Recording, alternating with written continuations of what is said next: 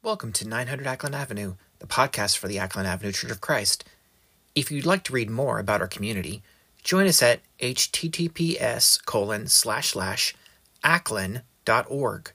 Thank you for listening to our service, and God bless you. All right, good morning, church family. We are thrilled to have you here with us at Ackland Avenue this morning. I am not Justin Myrick. I was going to try and do my best Justin Myrick impression, but it's early yet. Y'all don't need that in your lives. We're going to get started this morning with a reading from 2 Kings chapter 2. When the Lord was about to take Elijah up to heaven, Elijah and Elisha were on their way from Gilgal. Elijah said to Elisha, "Stay here. The Lord has sent me to Bethel." But Elisha said, "As surely as the Lord lives and you live, I will not leave you." So they went down to Bethel. The company of the prophets at Bethel came out to Elisha and asked, "Do you know that the Lord is going to take your master from you today?" "Yes, I know," Elisha said, "so be quiet." Then Elijah said to him, "Stay here, Elisha. The Lord has sent me to Jericho." And he replied, "As surely as the Lord lives and you live, I will not leave you." So they went to Jericho. The company of the prophets at Jericho went up to Elisha and asked him, "Do you know that the Lord is going to take your master from you today?" "Yes, I know," he replied, "so be quiet." Then Elijah said to him, "Stay here. The Lord has sent me to the Jordan." And he replied, "As surely as the Lord lives, you live, I will not leave you." So the two of them walked on. Men from the company of prophets went and stood at a distance, facing the place where Elijah and Elisha had stopped at the Jordan. Elijah took it up and struck the water with it. The water divided to the right and the left, and the two of them crossed over on dry ground. When they had crossed, "Tell me, what can I do for you before I am taken from you?" "Let me inherit a double portion of your spirit," Elisha said. "You have asked a difficult thing," Elijah said. "Yet if you see me when I am taken from you, it will be yours. Otherwise, it will not." As they were walking along and talking together, suddenly a chariot of fire and horses of fire appeared and separated the two of them. And Elijah went up to heaven in a whirlwind. Elisha saw this and cried out, my father, the chariots and horsemen of Israel." And Elisha saw him no more. Then he took hold of his garment and tore it in two. Let's pray together. Lord, we are thankful to come together as a community in your presence this morning. Lord, I pray that as we read passages like this, that we will take solace in them. Lord, we know that you are faithful. Lord, we know, just like Elisha said to Elijah, that you will not depart from us. Lord, I pray that we can be like Elisha and say that we will never leave you either. Lord, be in our presence this morning as we worship. Just speak to each person here. Just help us to be the people in this community that you want us to be. It's through your Son's name we pray. Amen.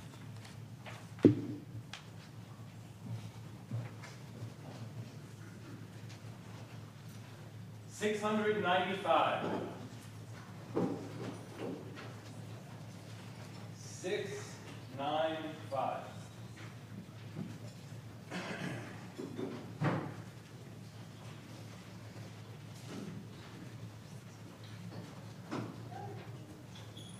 This is the day the Lord has made. He calls me ours his own. Let heaven rejoice, let earth be glad, and praise surround the throne.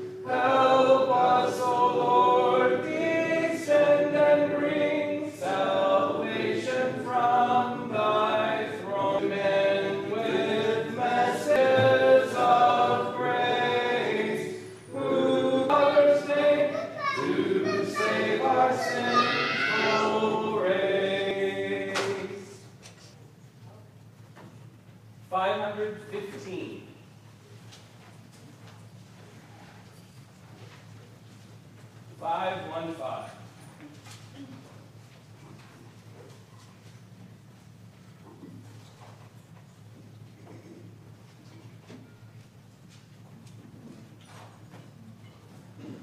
On Zion's glorious summit stood a numerous host redeemed by blood. They hymn their King in strains divine. I heard the song and strove to join. I heard the song and strove to join. Hear all who suffer sword or flame for truth, Lord Jesus' lovely name. Shout victory now and hail the Lamb, and bow before the great I am. And bow before the great I am. While everlasting ages roll, eternal love shall feast their soul, and scenes of bliss forever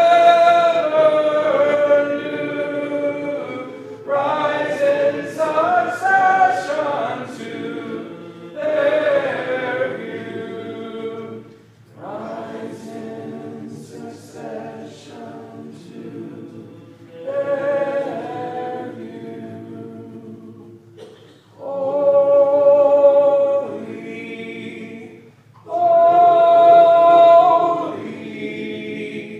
holy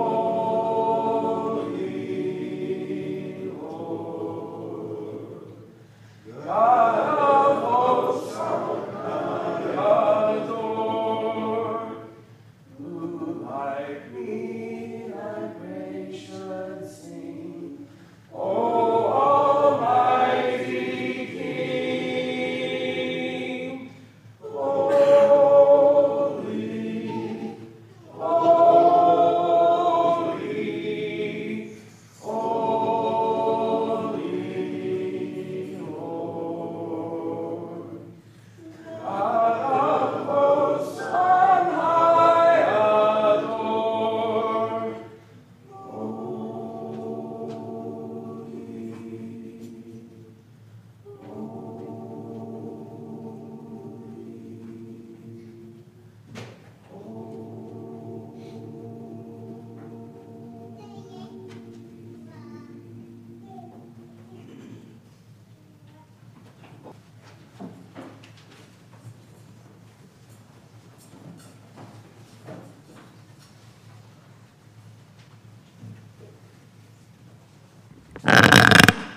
The psalm reading this morning is Psalm 50, verses 1 through 6.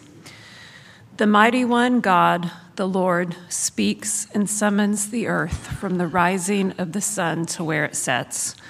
From its beauty, God shines forth. Not be silent in the earth that he might judge his people. Gather to me this consecrated people who made a covenant with me by sacrifice. In the heavens proclaim his righteousness, for he is a God of justice. Let's pray.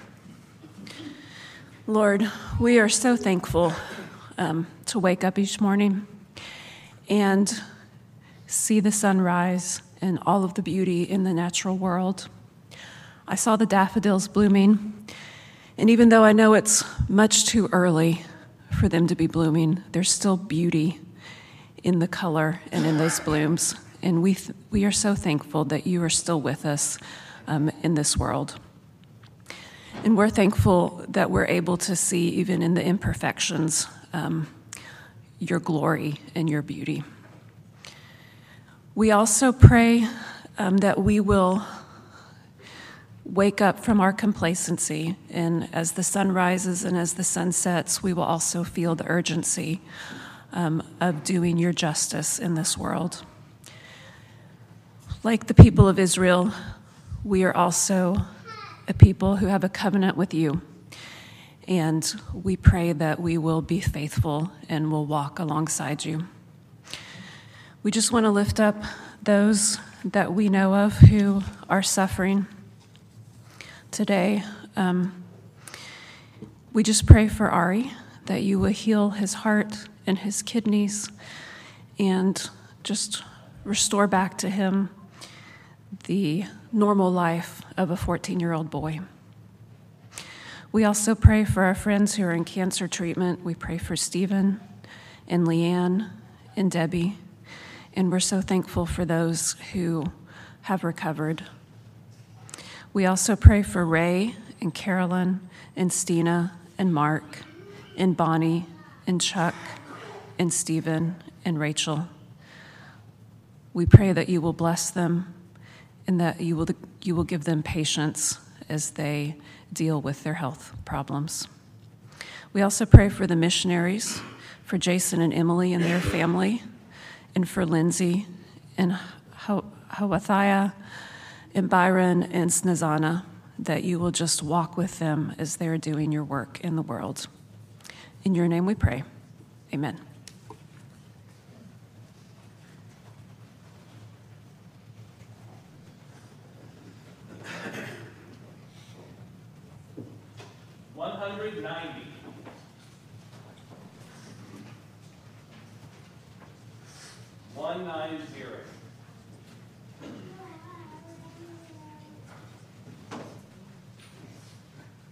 Great is thy faithfulness, O God, my Father. There is no shadow of turning with thee. Thou changest not, thy compassions, they fail not.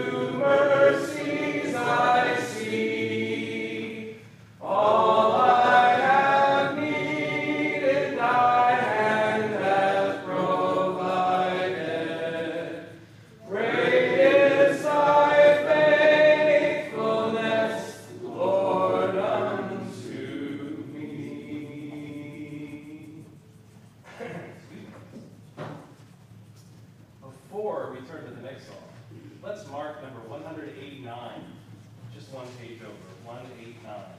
That will be the song after our lesson this morning. 189.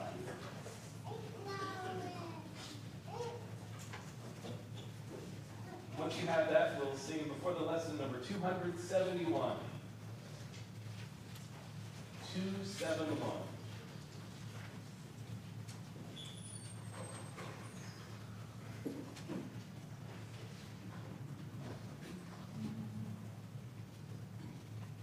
I heard the voice of Jesus say, "Come unto me and rest. Lay down my weary one, lay down thy head upon my breast." I came to Jesus as I was, weary and worn and sad. I found in him a resting place, and he has made me glad. I heard the voice of Jesus say, "Behold, I freely give the living water, thirsty ones stoop down and drink and live." I came to Jesus and I drank of the giving stream. My thirst was quenched, my soul revived, and now I live in him. I heard the voice of Jesus say, "I am this dark world's light. Look unto me, thy morn shall rise, and all thy day be bright." I looked to Jesus, and I found in him my star, my sun. And in that light of life I'll walk till traveling days are done.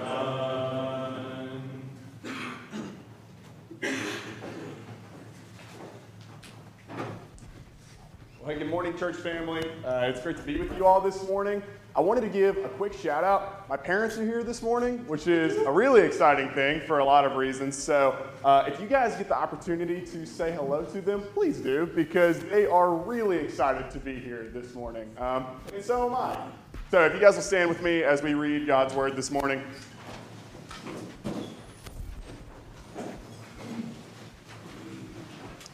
Mark 9, 2 through 9. After 6 days, Jesus took Peter, James, and John with him and led them up a high mountain where they were all alone. There he was transfigured before them. His clothes became dazzling white, whiter than anyone in the world could bleach them. And there appeared before them Elijah and Moses, who were talking with Jesus. Peter said to Jesus, "Rabbi, it is good for us to be here. Let us put up 3 shelters, one for you, one for Moses, and one for Elijah." He did not know what to say. They were so frightened. Then a cloud appeared and covered them, and a voice came from the cloud. "This is my son, whom I love. Listen to him."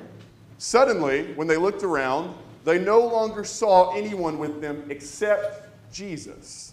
As they were coming down the mountain, Jesus gave them orders not to tell anyone what they had seen until the Son of Man had risen from the dead. You may be seated.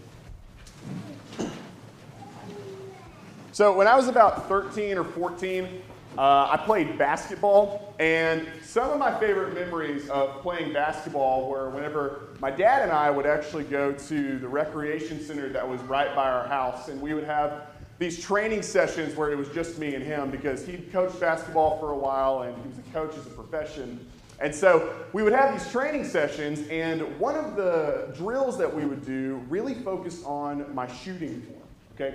And a key component of this drill was making sure that anytime I shot, my elbow was straight, okay? So he would throw the ball out to me, and it was making sure that my elbow was straight as I was shooting, okay? And so inevitably, as I was shooting, my elbow would start to wing out, and I would start doing that, and he would always correct me.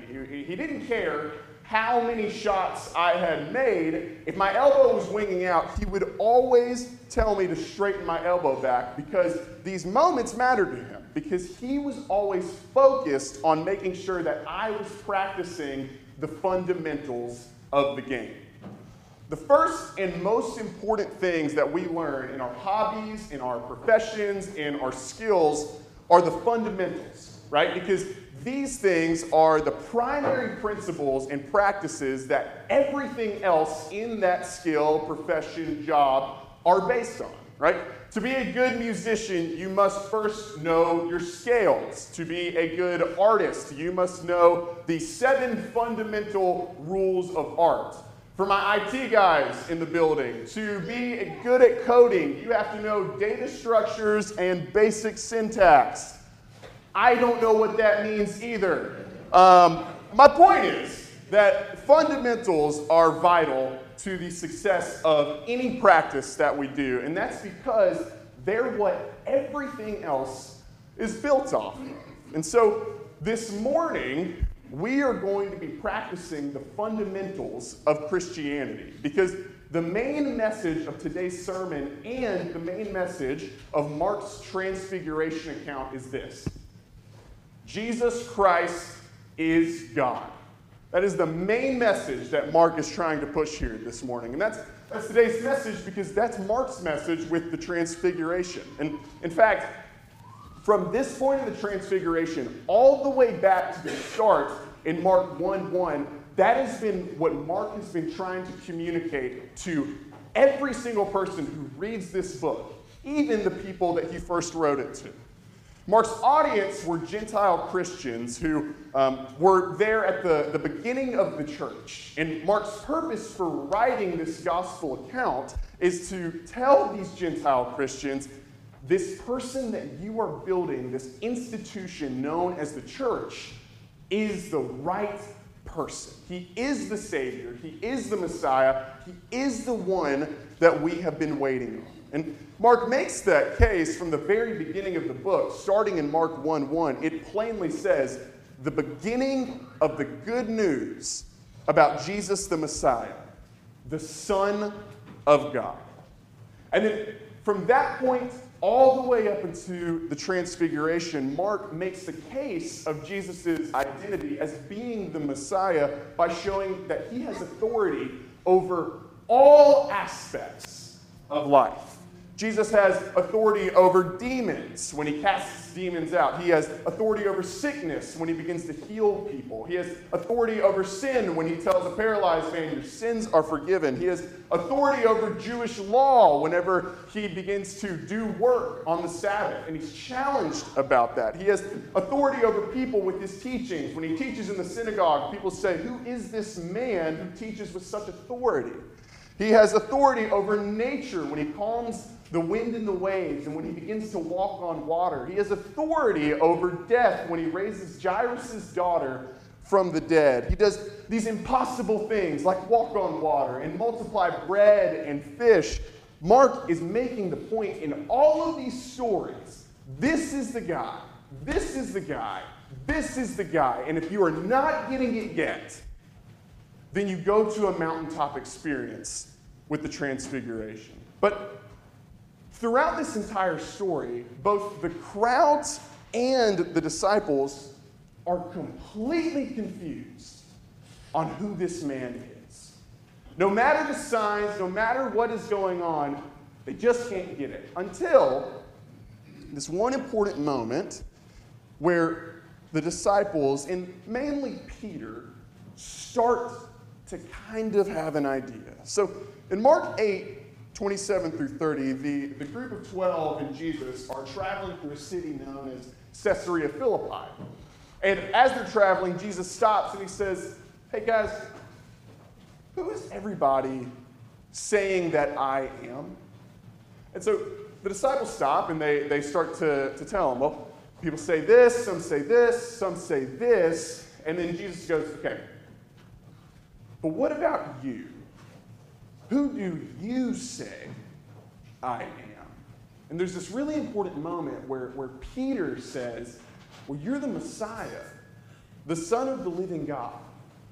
And so in this moment, Peter gets the answer right, but later we find in Mark 8:31 through 32 that Peter doesn't have the full understanding of what Jesus means as the Messiah. Because at this moment in Mark 8:31 and 32, Jesus' identity is completely revealed to these men. And so he begins to explain what is going to happen to him. He says that the Son of Man will be tried by the elders, and that the Son of Man is going to be humiliated and murdered, but then he will rise. And Peter pulls Jesus to the side and he begins to rebuke him.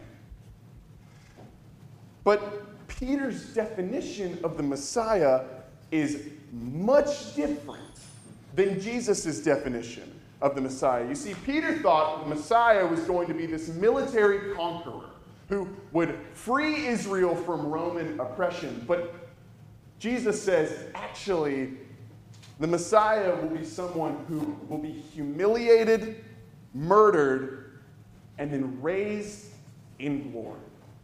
Jesus completely flips what Peter believes the Messiah will be. And to make his point incredibly clear that Jesus knows what he's talking about, he takes Peter and some other disciples to a mountaintop.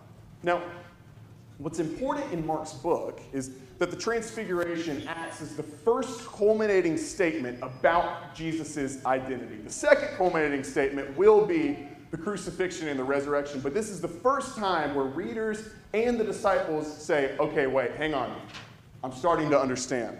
And the disciples need this mountaintop experience of seeing Jesus' glory because after this point, after they leave the mountaintop, they will enter into the valley of Jerusalem where they will watch their friend, rabbi, and Lord humiliated, tortured, and murdered before their eyes. The glory experience is crucial for what they are about to experience in the wilderness of Jerusalem. And so the Transfiguration is a crucial moment for the disciples to understand the basic truth that Jesus Christ is God. And so there are four ways that Mark communicates that message. The first one being with verses 2 and 3. After 6 days, Jesus took Peter, James, and John with him and led them up a high mountain where they were all alone. There, he was transfigured before them. His clothes became dazzling white, whiter than anyone in the world could bleach them.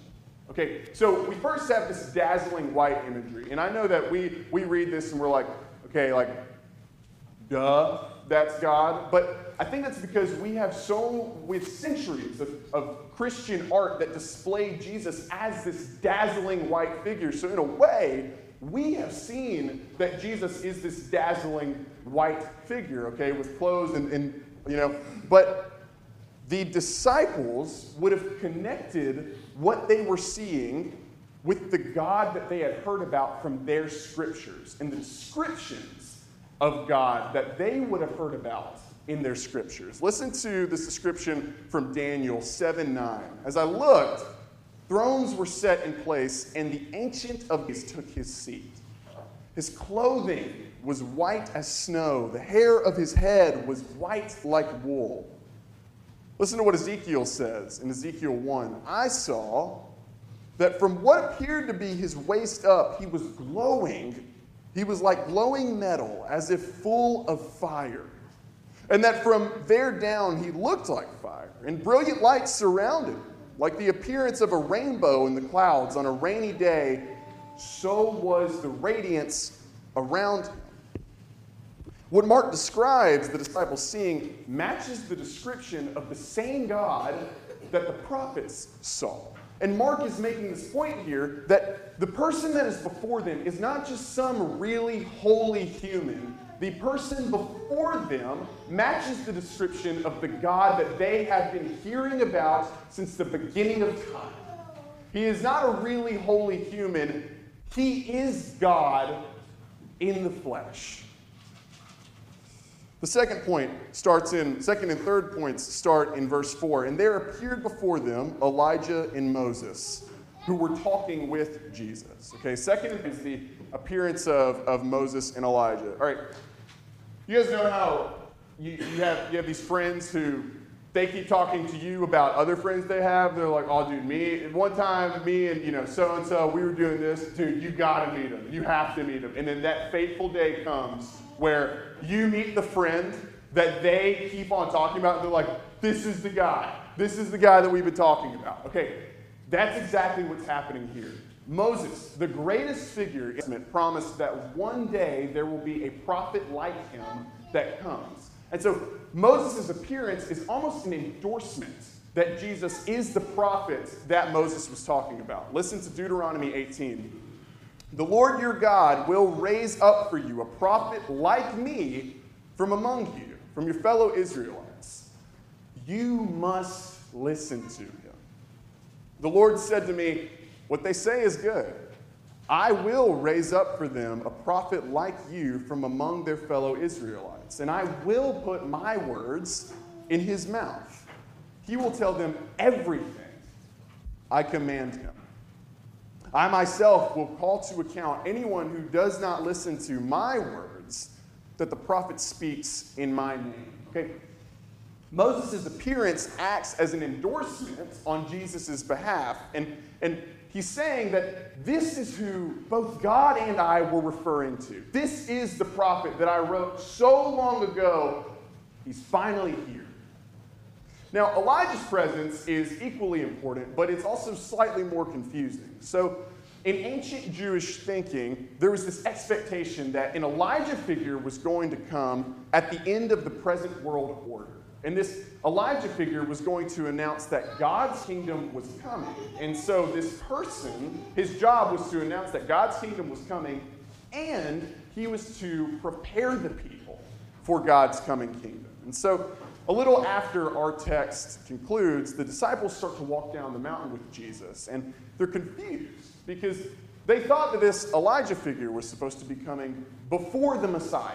And see, this interaction to them, it makes them think, well, you guys have come at the same time, so I don't understand how you can be the Messiah. But Jesus explains that those two figures have not come at the same time. As they're walking down the mountain, Jesus tells them that an Elijah figure did come. And readers are supposed to make the conclusion that the Elijah figure was John the Baptist.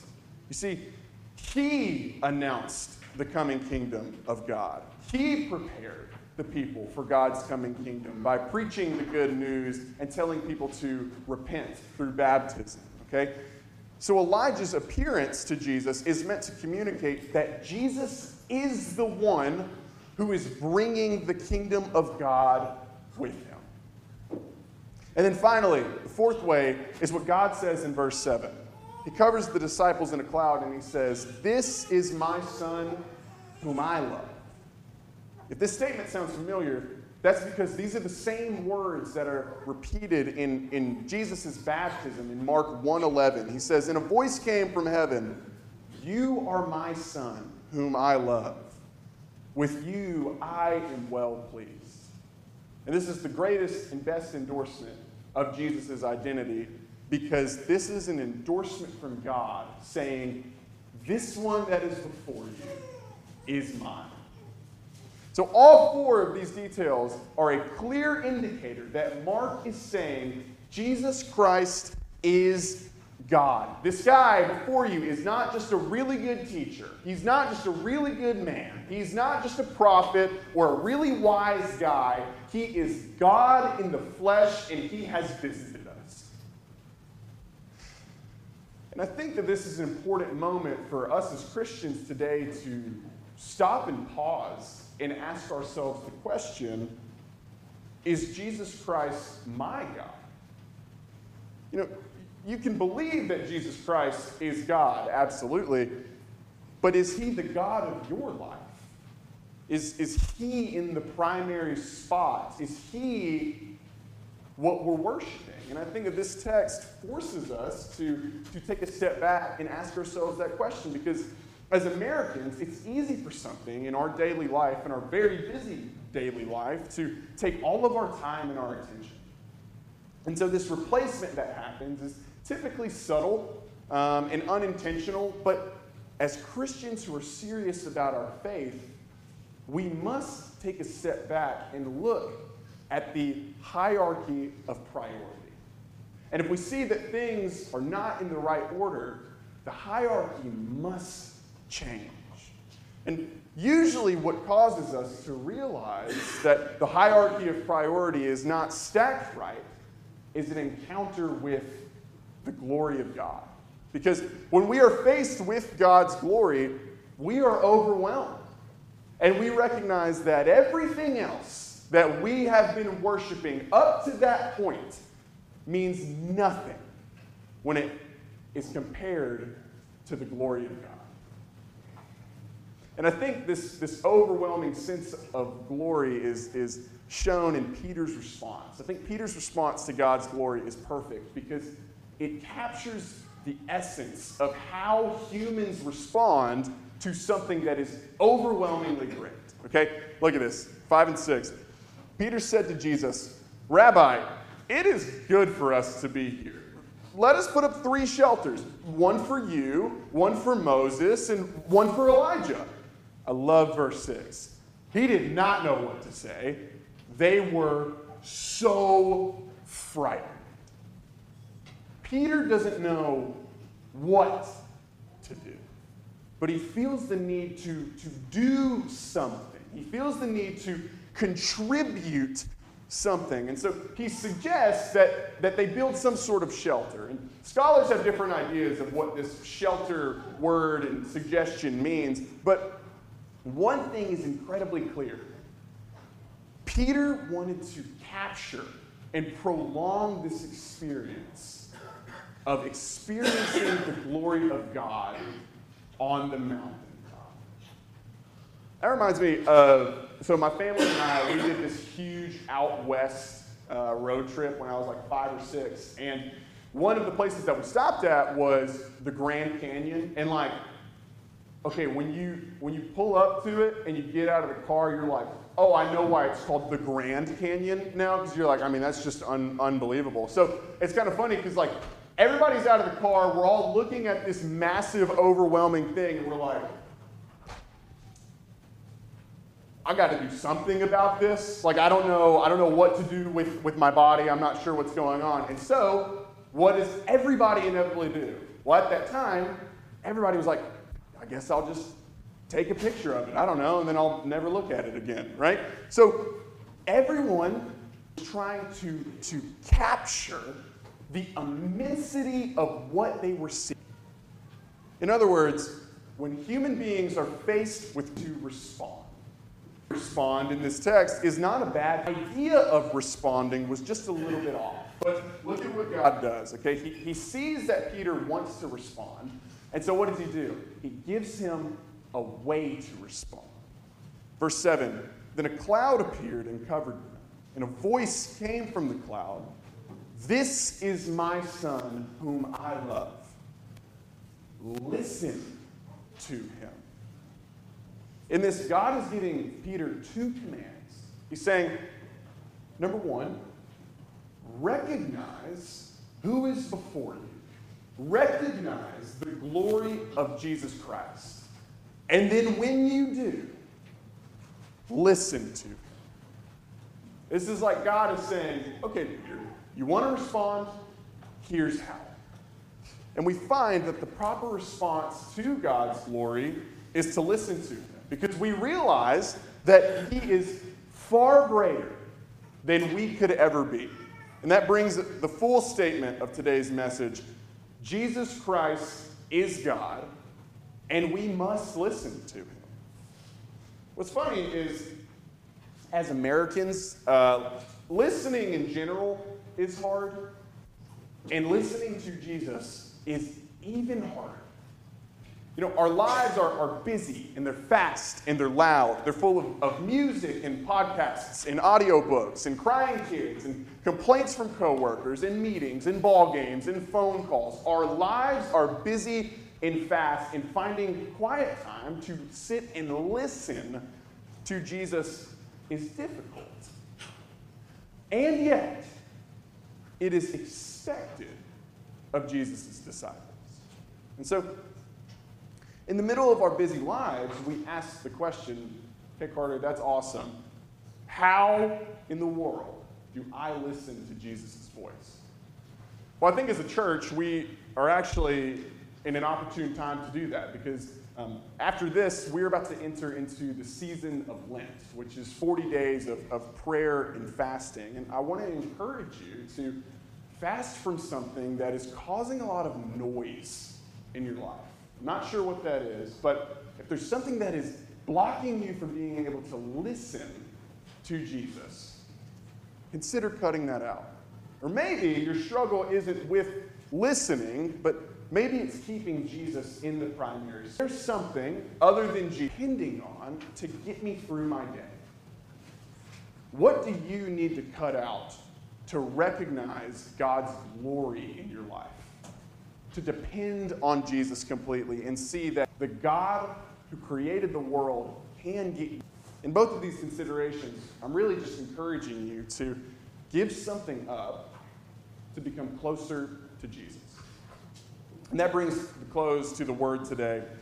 Jesus Christ is God, and we must listen to him. Let's stand and sing. Marvelous grace of our loving Lord, grace that exceeds our sin and our guilt. Yonder on Calvary's sounds outpoured, there where the blood of the Lamb was spilled. Praise, grace, pardon and cleansing. Grace, grace, God's grace, grace that is greater than all our sins. Sin and despair like the sea waves cold, threaten the soul with infinite loss. Grace that is greater as grace untold points to the refuge of my cleanse with high. Grace, grace, grace that is greater than infinite, matchless grace on all who believe his sins within. Greater than all sin. 9.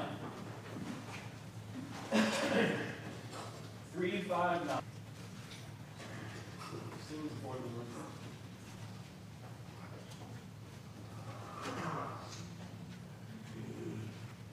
Keep me near the stair of precious and free to all the healing stream of Calvary's mountain. In the cross, be my glory ever, till my raptured soul shall find rest beyond the river. Near the cross, a trembling soul, love and mercy found me. A bright and morning star sheds its beams around the cross. In the cross, my raptured soul rests beyond the river. Scenes before me, help me walk from day to cross. Be rest be near the cross, hoping trusting ever in the cross, soul shall find ever.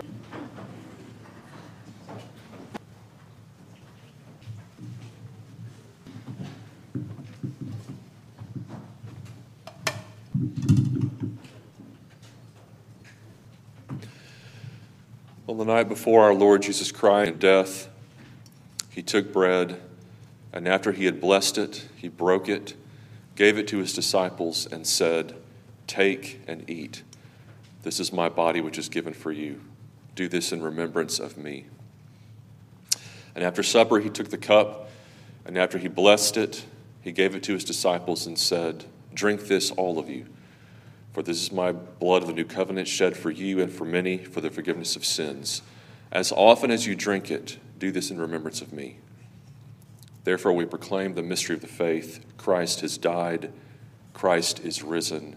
Christ will come again. Let us pray.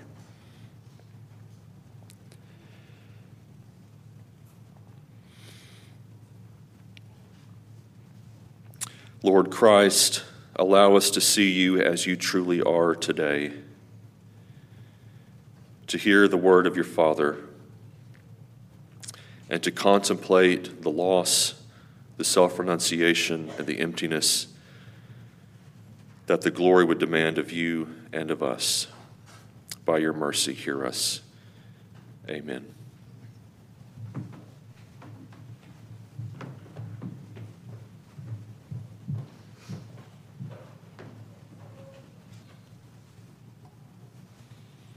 Let us pray.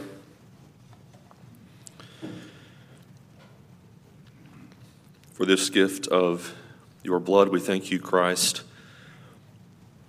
And we ask, as we take it, that we will become more of you in this world and embody your presence as you have come to embody in the world. Have mercy on us, forgive us, keep us in everlasting life. Have mercy on us. In Jesus' name, amen.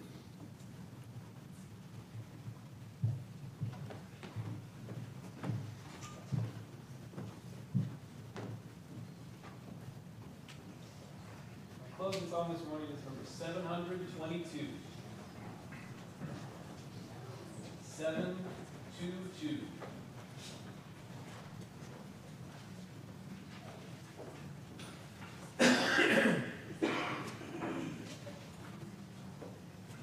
We have heard the joyful sound, Jesus saves, Jesus saves. Spread the tidings all around, Jesus saves, Jesus saves. Bear the news to every land, climb the steeps and cross the waves. Onward 'tis our Lord's command, Jesus saves, Jesus saves. Wafted on the rolling tide, Jesus saves, Jesus saves. Tells the sinners far and wide, Jesus saves, Jesus saves. Sing ye islands of the sea, echo back the ocean caves. Earth shall keep her jubilee, Jesus saves, Jesus saves. Sing above the battle strife, Jesus saves, Jesus saves. By his death and endless life, Jesus saves, Jesus saves. Sing it softly through the gloom, when the heart for mercy prays. Sing in triumph for the tomb, Jesus saves, Jesus saves. Give the winds a mighty voice, Jesus saves, Jesus saves. Let the nations now rejoice, Jesus saves, Jesus saves. Shout salvation full and free, highest hills and deepest caves. This our song of victory, Jesus saves, Jesus saves.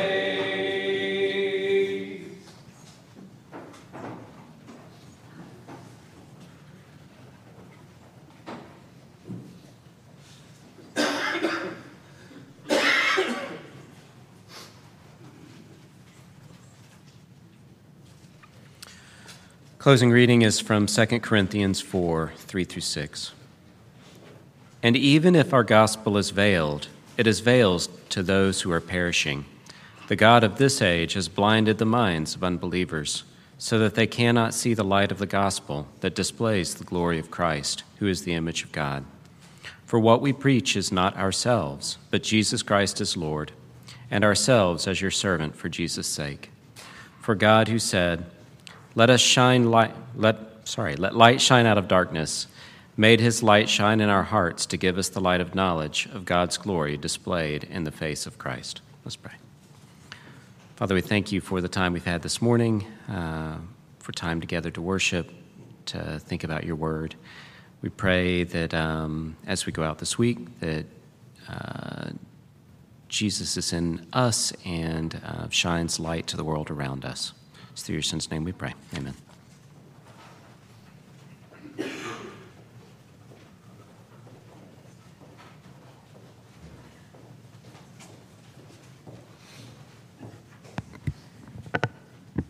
Morning, church. Got a couple announcements here. Thanks again, Carter.